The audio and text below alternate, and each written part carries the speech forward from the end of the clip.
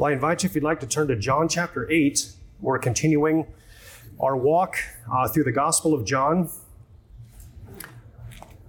I don't know about you, but I've never really noticed how confrontational Jesus Christ and the Jews' relationship is until we've walked ourselves through this gospel.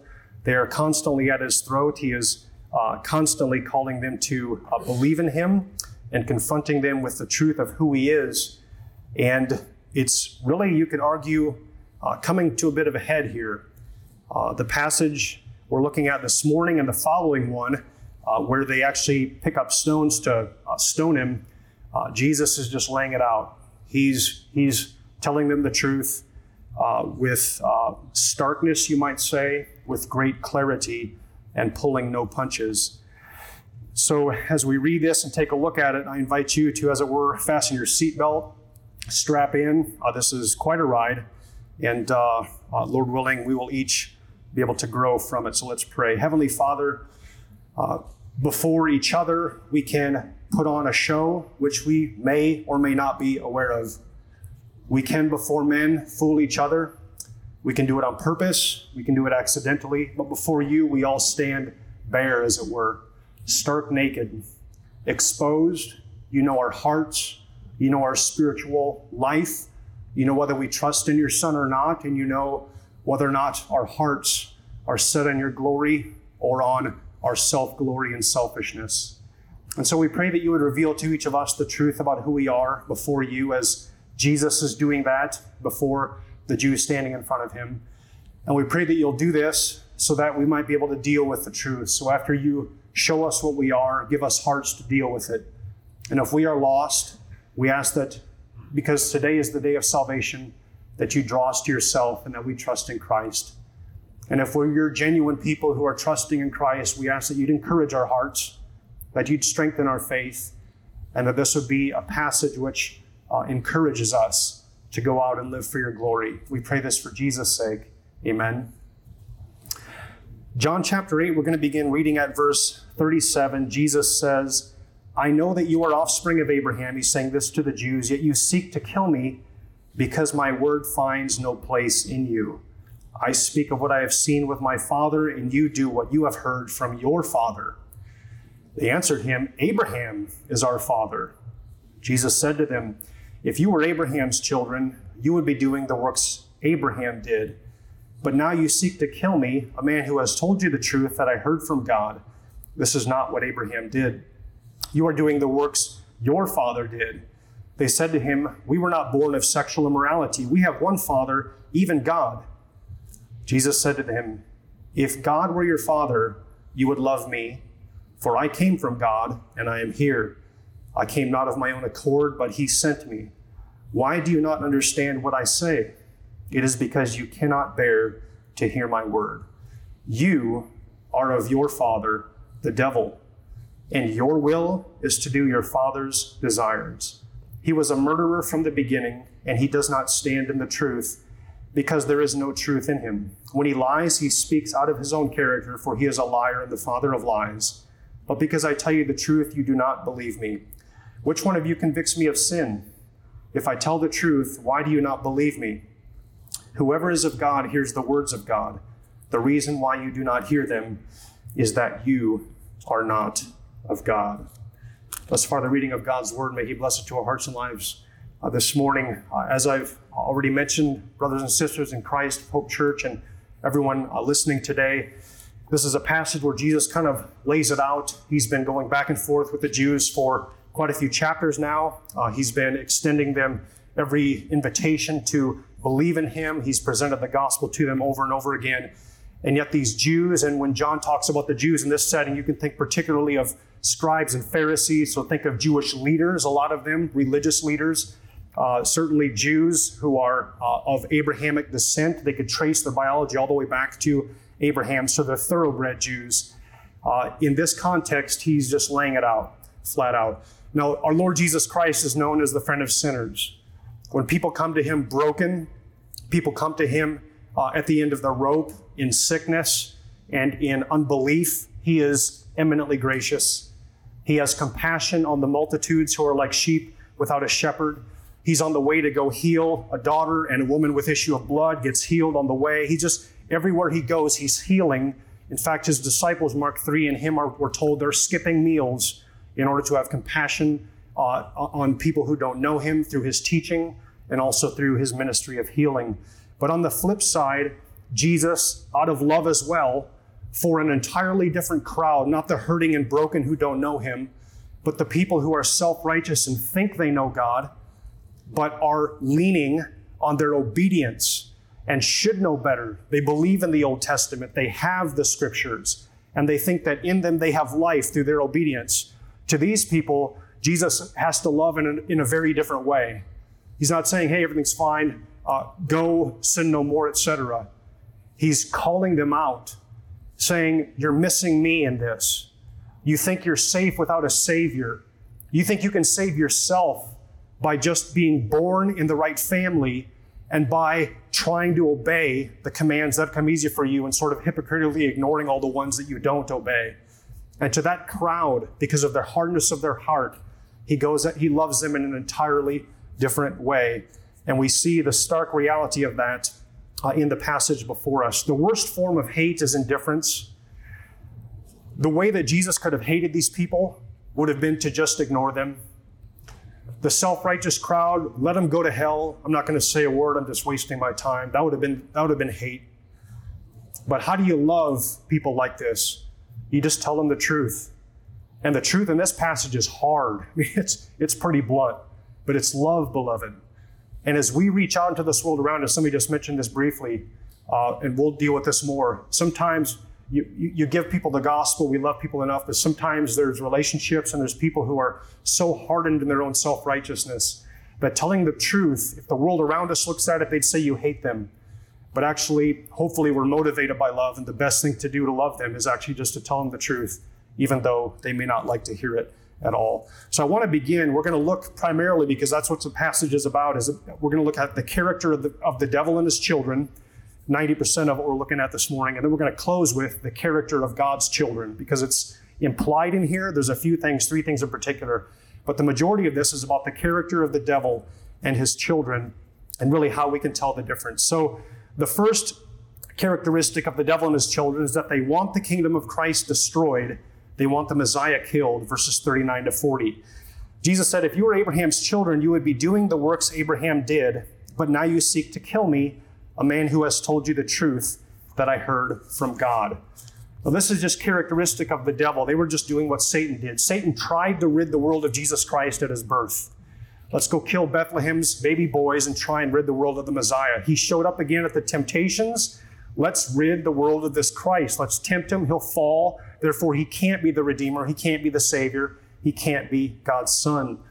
And then his biggest event, you could argue, is when he entered into Judas Iscariot to try and get Christ to die, to be betrayed in the hands of lawless men and be crucified and be done with him. And obviously the Lord in his all-knowingness had devised that plan so that Jesus would come out of the grave at the resurrection, and actually Satan would kind of shoot himself in the foot. But Satan has been trying to destroy the work of our Lord Jesus Christ from the beginning.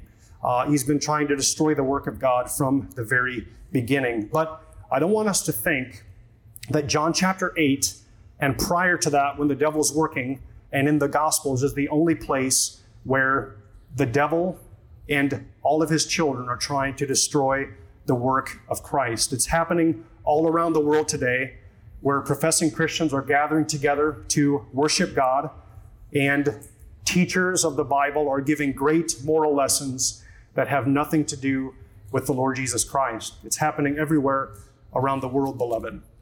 Remember, Jesus is talking to people in the church, as it were.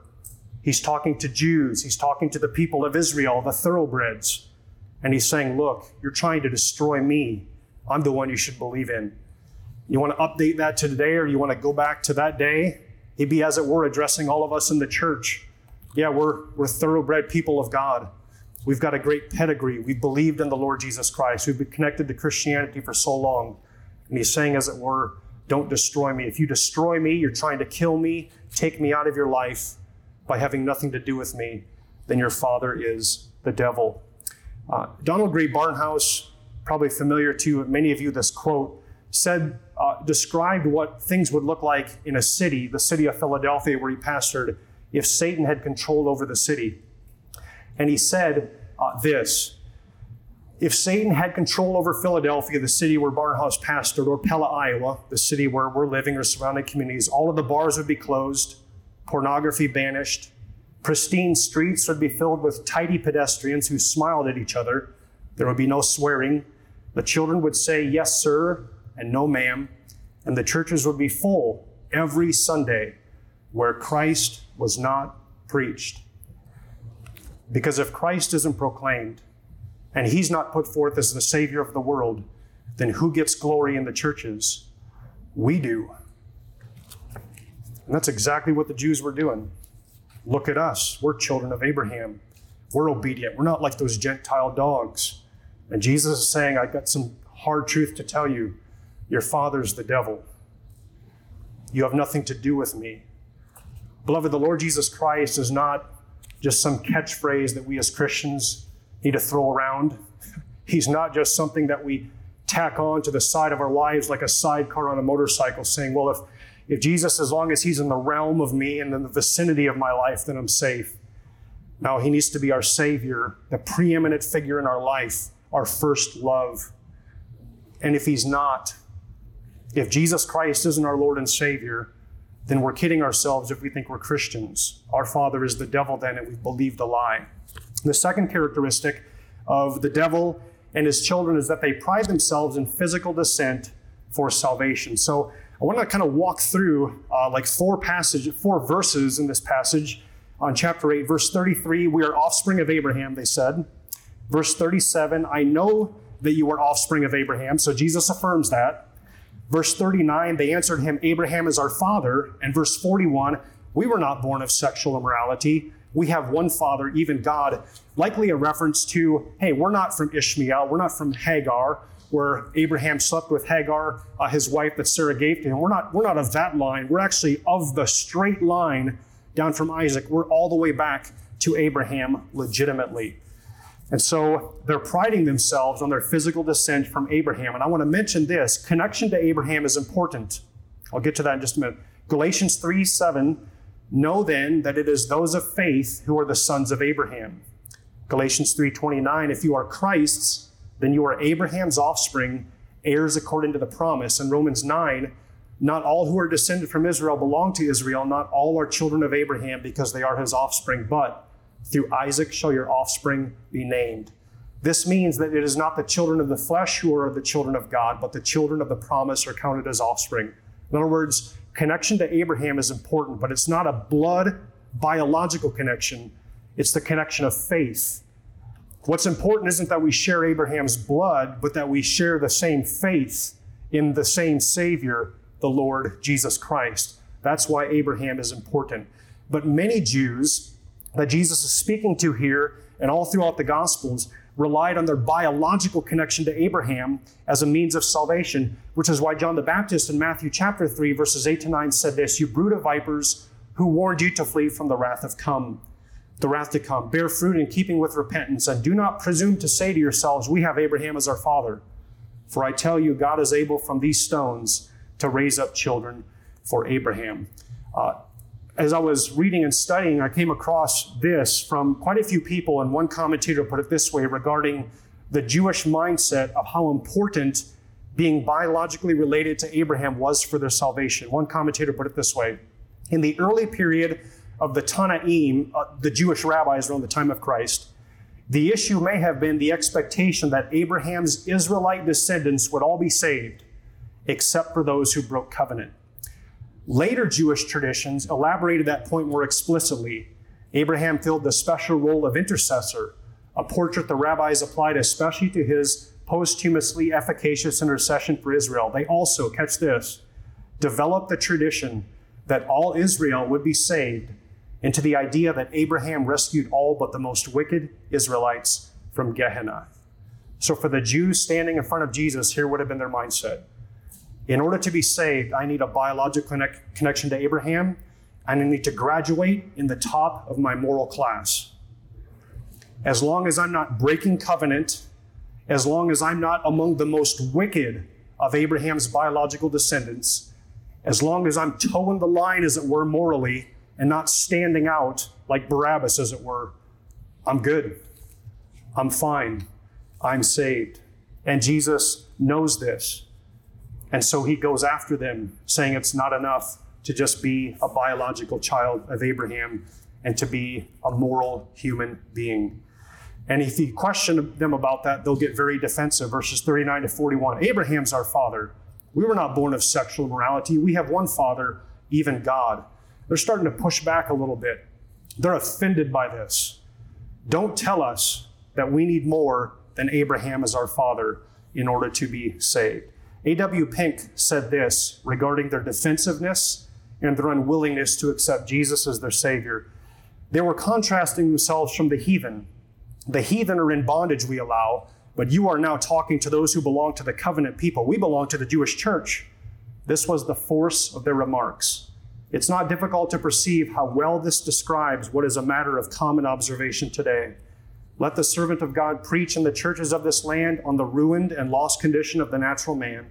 Let them faithfully apply the message to the people present, and the result will be the same as in John 8.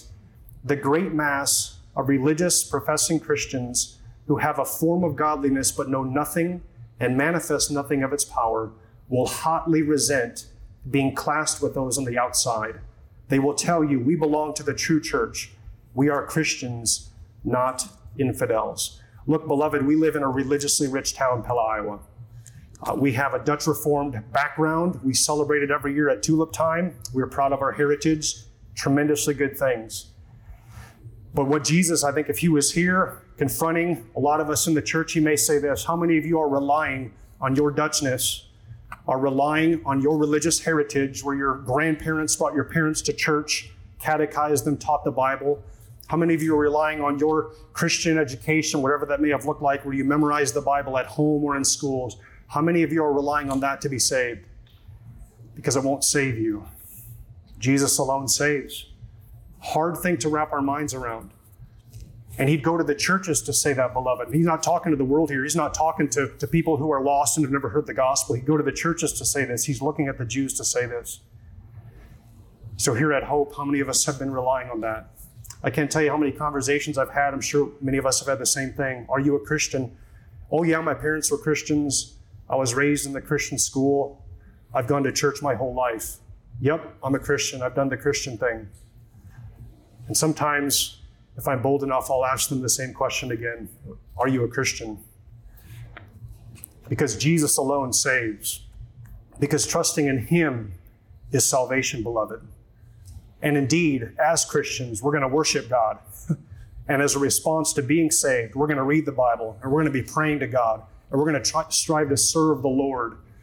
But a vague connection with Christ through a Christian school or through Christian parents can't save anybody, beloved. And those are great gifts, by the way. Praise God if you're raised to know Christ. Praise God if you've heard of Christ in your education. Praise God if God's given you Christian parents. It's amazing. It's a great gift because so many people come to faith because they've heard Christ from their parents. But you got to believe in Jesus yourself in order to be saved. And these people had a lot of pride, these Jews, in their morality, their clean homes, their clean lives. They're free from scandalous sins. They're not at the bottom of the barrel. They're Abraham's descendants. They're kind of in the top of their class. They're the religious leaders. Therefore, we're safe. They don't like being associated with real sinners. They don't even view themselves as real sinners. In fact, if you ask them, are you sinful? Some of them would have said yes, but you ask them to get specific and you're not going to get very far. Because all of a sudden you get down to nuts and bolts then. Well, that's real commandment breaking. That's a real problem. It's the same today, beloved. I'm saying right here in our own town, maybe right here in our own midst. Do we believe we're real sinners?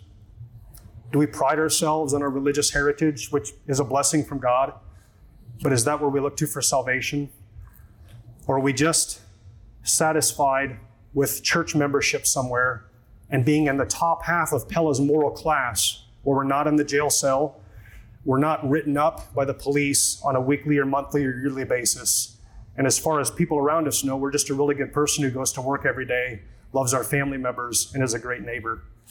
Because it's not going to save us.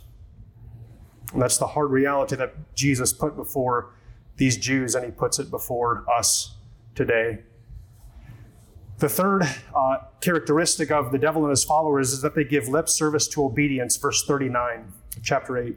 If you were Abraham's children, you would be doing the works Abraham did. But now you seek to kill me, a man who has told you the truth that I heard from God. This is not what Abraham did. So Abraham, he obeyed God. He did the works that God was calling him to do. Namely, he believed God first, and it was counted to him as righteousness. And then he followed God. Abraham, out of the Ur of Chaldees, get up and go. So Abraham just started walking. He had no idea where he was going. He didn't receive any inheritance in this world. His inheritance he was looking for was in the next life. And no matter where God called Abraham to go, he just went. He obeyed God and followed him. And what this communicates to us is that all true believers just do what Abraham did. We trust in the Lord Jesus Christ for salvation, and then we seek and strive to obey God. So Abraham's faith, his relationship with God, issued forth into good works. Or as James puts it in James chapter 2, verse 22, Abraham's faith was completed by his works. You see that a person is justified by works and not by faith alone. Faith apart from works is dead. In other words, what Jesus is saying here is if you're really a child of mine, you do what Abraham did. If you really believe in God, if you believe in the Lord Jesus Christ, your life will show it. You will obey the Lord Jesus Christ. Not in order to be saved, but what will happen is if we genuinely believe in the Lord Jesus Christ, good works will be a result of that salvation. It'll be a result of the faith. In other words, faith always produces good works. Good works don't save us, but good works are just the result. They're the evidence of the fact that we have been saved. Now, I wrote down like 4 different confessions which point this out. I don't want to burden us with a lot of it, but in the Augsburg Confession, they wrote, faith is bound to bring forth good fruits. Very simple. Abraham believed God, and he did the works that God would have him to do. And Jesus says to these Jews, if you were Abraham's children, if you really believed in God, you'd be doing what Abraham did, and you're not. Therefore, your faith that you claim you have in God is actually dead. You don't have a faith in God. You're not of the same faith as Abraham. And A.W. Pink put it this way. Let me just mention what he said. Here was and still is the decisive test. The profession of our lips amounts to nothing at all if it be not confirmed by the character of our lives. Talk is cheap. It is our works, what we do, which evidences what we really are. A tree is known by its fruits. Beloved, Jesus is not saying, hey, you want to be a child of God? Then go grab a bunch of counterfeit apples, fake apples, plastic apples, and use a clothes line. What do they call those things? My mind just went blank. Yeah. A clothespin, thank you, yes. And take that clothespin and take all those plastic apples and pin them to the outside of an oak tree, and they say, there, I got fruit. See, I have genuine faith because I've got all these plastic apples clothespin to the outside of my life.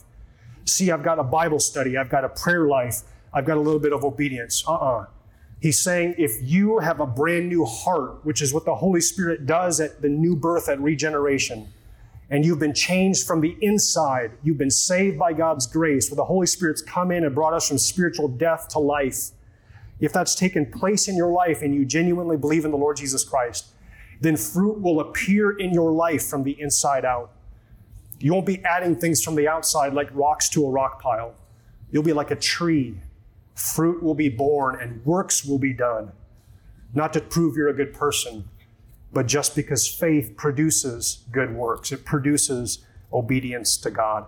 The fourth characteristic of the devil and his children is that they are liars. Verse 44, you are of your father the devil, and your will is to do your father's desires.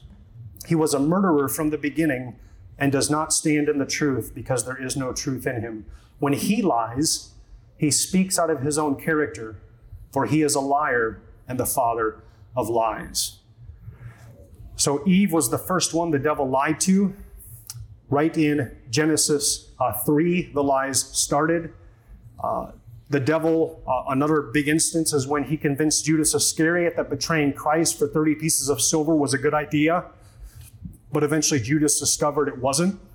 and hung himself after he gave the money back. Satan disguises himself as an angel of light. So his lies, when they come, so often look like tremendously good ideas. But they're just lies.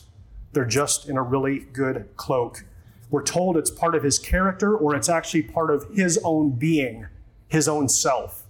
Satan is just the father of lies. Satan, if you ask Satan what comes most natural to you, lying is what comes most natural to Satan.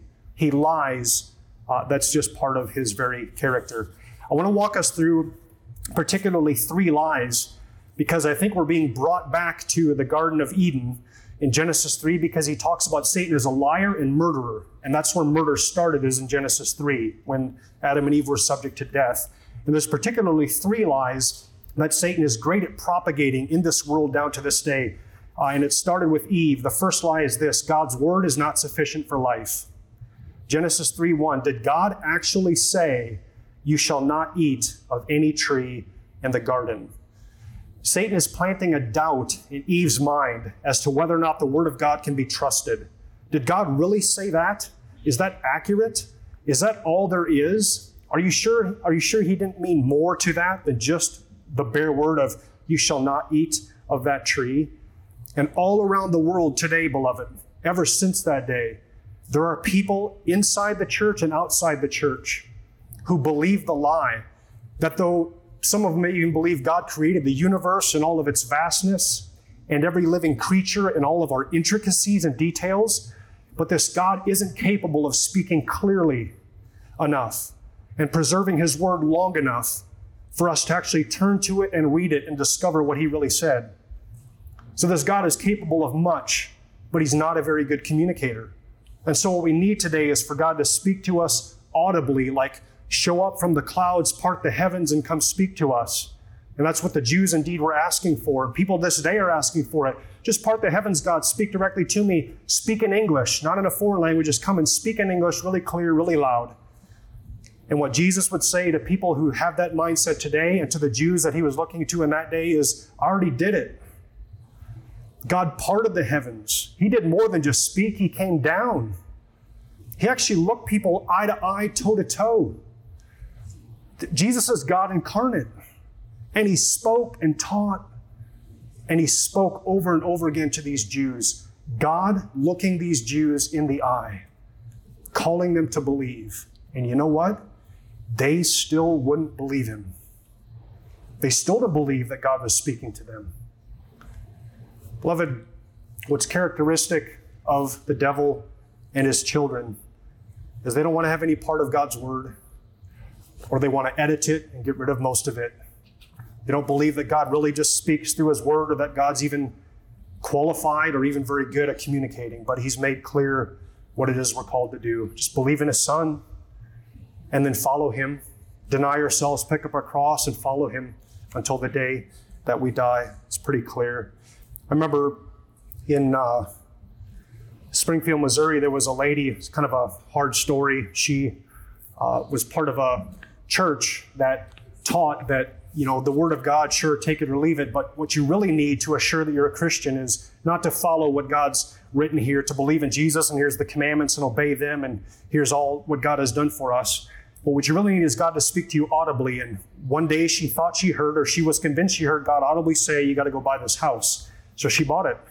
It was in a neighborhood of friends of Rochelle and I, and they had started talking to them, and she said, yeah, God told me to buy this house. 12 months later, she foreclosed on the house because there was no way she could have afforded it. I don't know how a bank even gave her the money for it.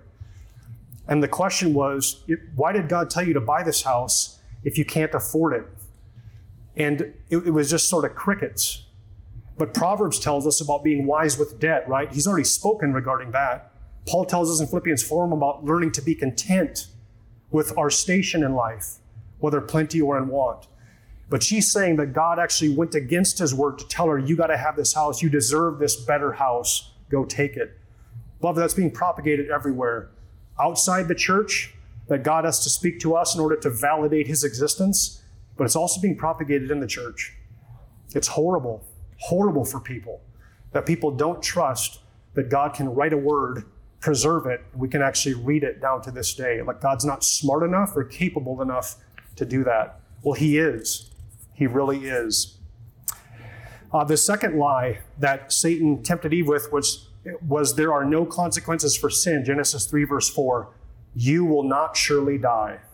Remember the Lord told Adam and Eve, if you eat of this fruit, dying you will die, or you will surely die. And Satan, you won't surely die. For God knows that when you eat of it, your eyes will be opened. You will be like God, knowing good and evil. You will not surely die. Eve, don't worry about the consequences of this. You can sin against God, and there will be no consequences. And again, down to this day, this belief is promulgated. You can commit the greatest sin of unbelief, refusing to believe in Jesus Christ. Don't worry about it. You'll be fine. Other unbelievers will be fine. Everything will sort of pan out in the end. There's no real hell. That's a huge lie Satan propagates all over the world. You can refuse to believe in Jesus, and you can live your life on this earth doing whatever you want, and there won't be anything to deal with after you die. It's one of the greatest lies being propagated now. Maybe you could argue it is the greatest lie, because what the Bible teaches over and over again is, yeah, you can refuse to believe in Jesus, but then afterwards, because Jesus didn't pay for your sins, because you didn't believe in him, you have to pay for your own sins. And that punishment doesn't stop. It doesn't last for 1,000 years. It doesn't last for 1,000,000 years. It doesn't even last for as short as 10 billion years. It doesn't stop. So what a lie, beloved, being taught all over the world by Satan and everybody who's indwelt with him, that you can refuse to believe in Jesus and nothing will really happen.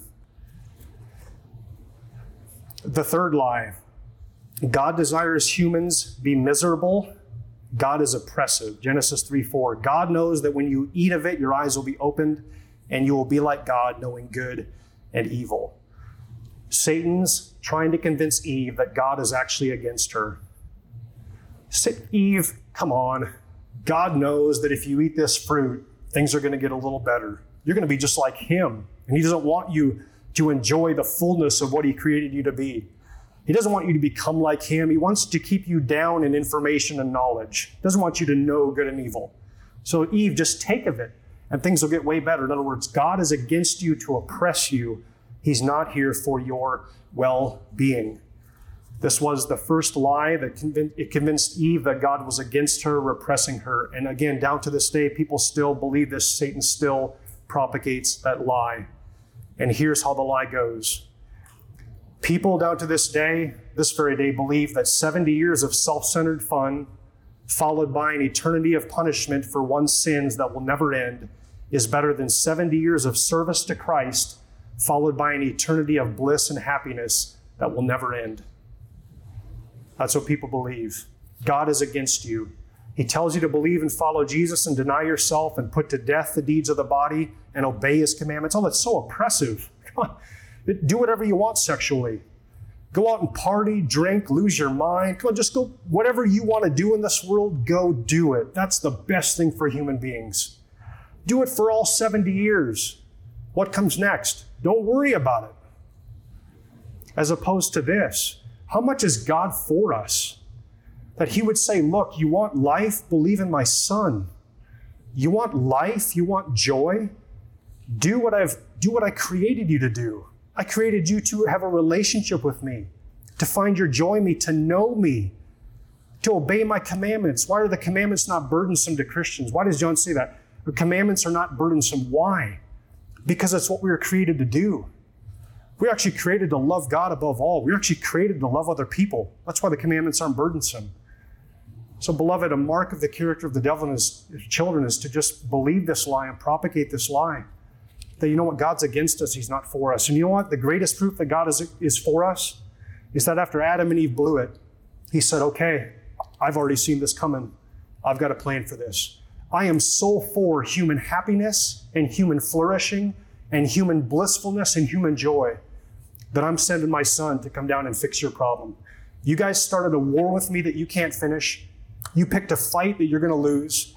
You came into the ring with a giant, with God. And you're going to lose when you face my wrath. So I'm going to send my son to jump in the ring for you. I'm going to send my son to come and finish the fight that you picked.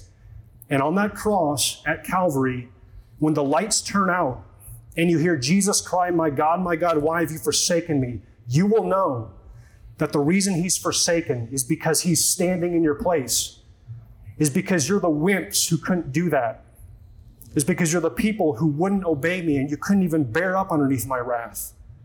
You'll know at that moment that he's the one you need to trust in. You'll know that I love you and that I want you in heaven when I don't even withhold my only begotten Son, the second person of the Trinity, the most valuable gift that's ever been given to any human being ever. Take all the Christmas gifts around the world throughout all time, assemble them all together, give it to somebody. That gift can't even be compared to the gift of our Lord Jesus Christ and God declaring to the world, I want human beings happy. I want you in heaven where there's no more pain or sorrow or death, and I'll wipe away every tear. Revelation 21. I so want your happiness that I'll send my Son. Just believe in him. Yeah, live 70 years for me. Die to self, live for me. And let me tell you how it's going to end. It'll end in an eternity that isn't worthy. Your suffering here and now, Paul says, isn't worthy to be compared to the glory that will be revealed to us one day. So what's 70 years of pain? Imagine this exchange. 70 years of pain for 1,000 years of bliss. Who wouldn't take that? Every one of us would raise our hand saying, I'd take it, right? 70 years of pain, start with pain, 1,000 years of bliss, I'm in. How about this? 70 years of pain and 80 years of bliss. Every one of us would sign up. We're like, that's a great investment. That's more than 50% of bliss. Who wouldn't pick this one? 70 or 80 years of pain and toil, dying to self and following Christ no matter the cost. For an eternity, a forever that never ends of bliss in God's presence, where he dwells with us like the Garden of Eden again. Who wouldn't take that? Well, it just goes to show how hard and proud our hearts are by nature when Jesus stands in front of these people and offers this to them, and they won't take it for eternal life. And finally, well, two more characteristics. This is going on long. Two more characteristics. The devil and his children are murderers and haters. Verse 44, you are of your father the devil, and your will is to do your father's desires. He was a murderer from the beginning. Why all the lies? Why does Satan use lies? Because he's trying to murder. Why did Satan lie to Eve? In order to murder her, so that she would die. He wants Eve destroyed. That's why. So the devil uses lies in order to destroy people. Now, think of this. If you pause to consider for a moment life or the universe from the devil's perspective, the devil's in the worst spot of any creature because he can't repent. Every human being can repent and come to the Lord. The devil can't. There's no way out of this. He cannot be saved. His fate is sealed. He will be in hell under God's wrath forever. So imagine the vitriol, the anger, the hate that he has for every human being around the world. Misery loves company. He wants hell filled, and he will stop at nothing. He will exhaust all of his resources to indeed fill hell. So he goes into this world lying in order to murder and destroy people eternally. That's exactly what he wants to do. All around the world today, there are people worshiping the devil. Maybe it's happening in Pella. I know in Springfield there was quite a satanic community, people worshiping the devil. They believe him worthy of worship. They are deceived, thinking that he's not that bad and that he's actually worthy of their worship and that his causes are fairly noble. And what they don't understand, the lie that they believe, is that if they were lying on the side of the road, both eyes gouged out, both legs broken, having been assaulted and within an inch of their death, and the devil walked by, he would step on your face, he'd wring your neck, and he'd say, go to hell. There is no mercy with this devil. There is no compassion. There is no love. There is lying and pure murder, which is hate. Hate is the fountain of murder. That's who this being is. And he's in this world. Some people parade around, the devil is sort of kind of someone who's eternally grouchy, right? Like a grumpy old man. He's maybe in a bad mood day to day. We dress up as him. He's this little dude who sits on one shoulder and got the Lord on the other. And he's so small that you can crush him if you want, but he just whispers bad things into your ear. And he's actually not all that harmful. No, he actually wants every single human being to be in hell, suffering under God's wrath forever. That's what he wants. He wants you there. He wants me there. He wants and he's not going to be satisfied until he gets it. That's what he wants. And thankfully, he will never be satisfied. And then finally, the last characteristic of the devil and his children is that they cannot hear the word. Verses 43 and 45, why do you not understand what I say? It is because you cannot bear or are not able to hear my word. And then verse 45, but because I tell you the truth, you do not believe me. Which one of you convicts me of sin? If I tell the truth, why do you not believe me? Whoever is of God hears the words of God. The reason why you do not hear them is that you are not of God. Paul tells us in 1 Corinthians 2:14, the natural person does not accept the things of the Spirit of God, for they are folly to him, and he is not able to understand them because they are spiritually discerned. The reason why they can't hear Christ is because their father is the devil. You have to be born again before you'll understand the word, believe in Christ, and have any idea what to do with it. Well, then finally, let's conclude with this briefly, the character of God's children. Verse 39, they believe and obey God. If you were Abraham's children, you would be doing the works Abraham did. All true Christians bear fruit. All true Christians who are born again do good works. Not in self-righteousness, even though our good works are still sinful, but our faith issues forth into doing good, into obeying God's commands. The second characteristic of God's children is that we love Jesus Christ. Verse 42, if God were your father, you would love me. True believers cherish Christ. They love Christ. We love Christ more than we love our spouses. We love Christ more than we love our children, more than we love our parents. True believers love Christ more than they love their own lives. And they would willingly give their lives before they would deny Christ. Burn me at the stake, persecute me, kick me out of my family, force me to lose my job, make me suffer for Christ, that's fine. I love him more than I love my own life and my own comfort. All who are born of God love Jesus. And then finally, true believers receive and understand the word. Verse 47, whoever is of God hears the words of God. The reason why you do not hear them is that you are not of God. So John 10:3, the sheep hear my voice. The sheep hear the voice of the shepherd. Everyone who is a true Christian loves the word of God. We hear it, we read it, we receive it. The good parts that are really great, like heaven and growing in holiness and joy, and the parts that are hard, like having to die to self, repent of sin, undergo pain and chastisement because God loves us as proof of our legitimacy. We love all the word. So Jesus is speaking to people in the church. Where are you? A child of the devil or a child of God? Where am I? It's one or the other, beloved. As hard as Jesus comes down on self-righteous people, it's the most loving thing he can do. Hate lets people perish unwarned. Love warns people so that if they perish, it's going to be, as Spurgeon said, with our arms wrapped around their knees, begging them and pleading them, stepping over top of us, getting out from our grip in order to go to hell. That's love. Grabbing their knees, warning people. And if they're going to go to hell, let them go there with our arms wrapped tightly around their knees, saying, don't. Trust in Jesus. Where are you? Where am I? Let's pray.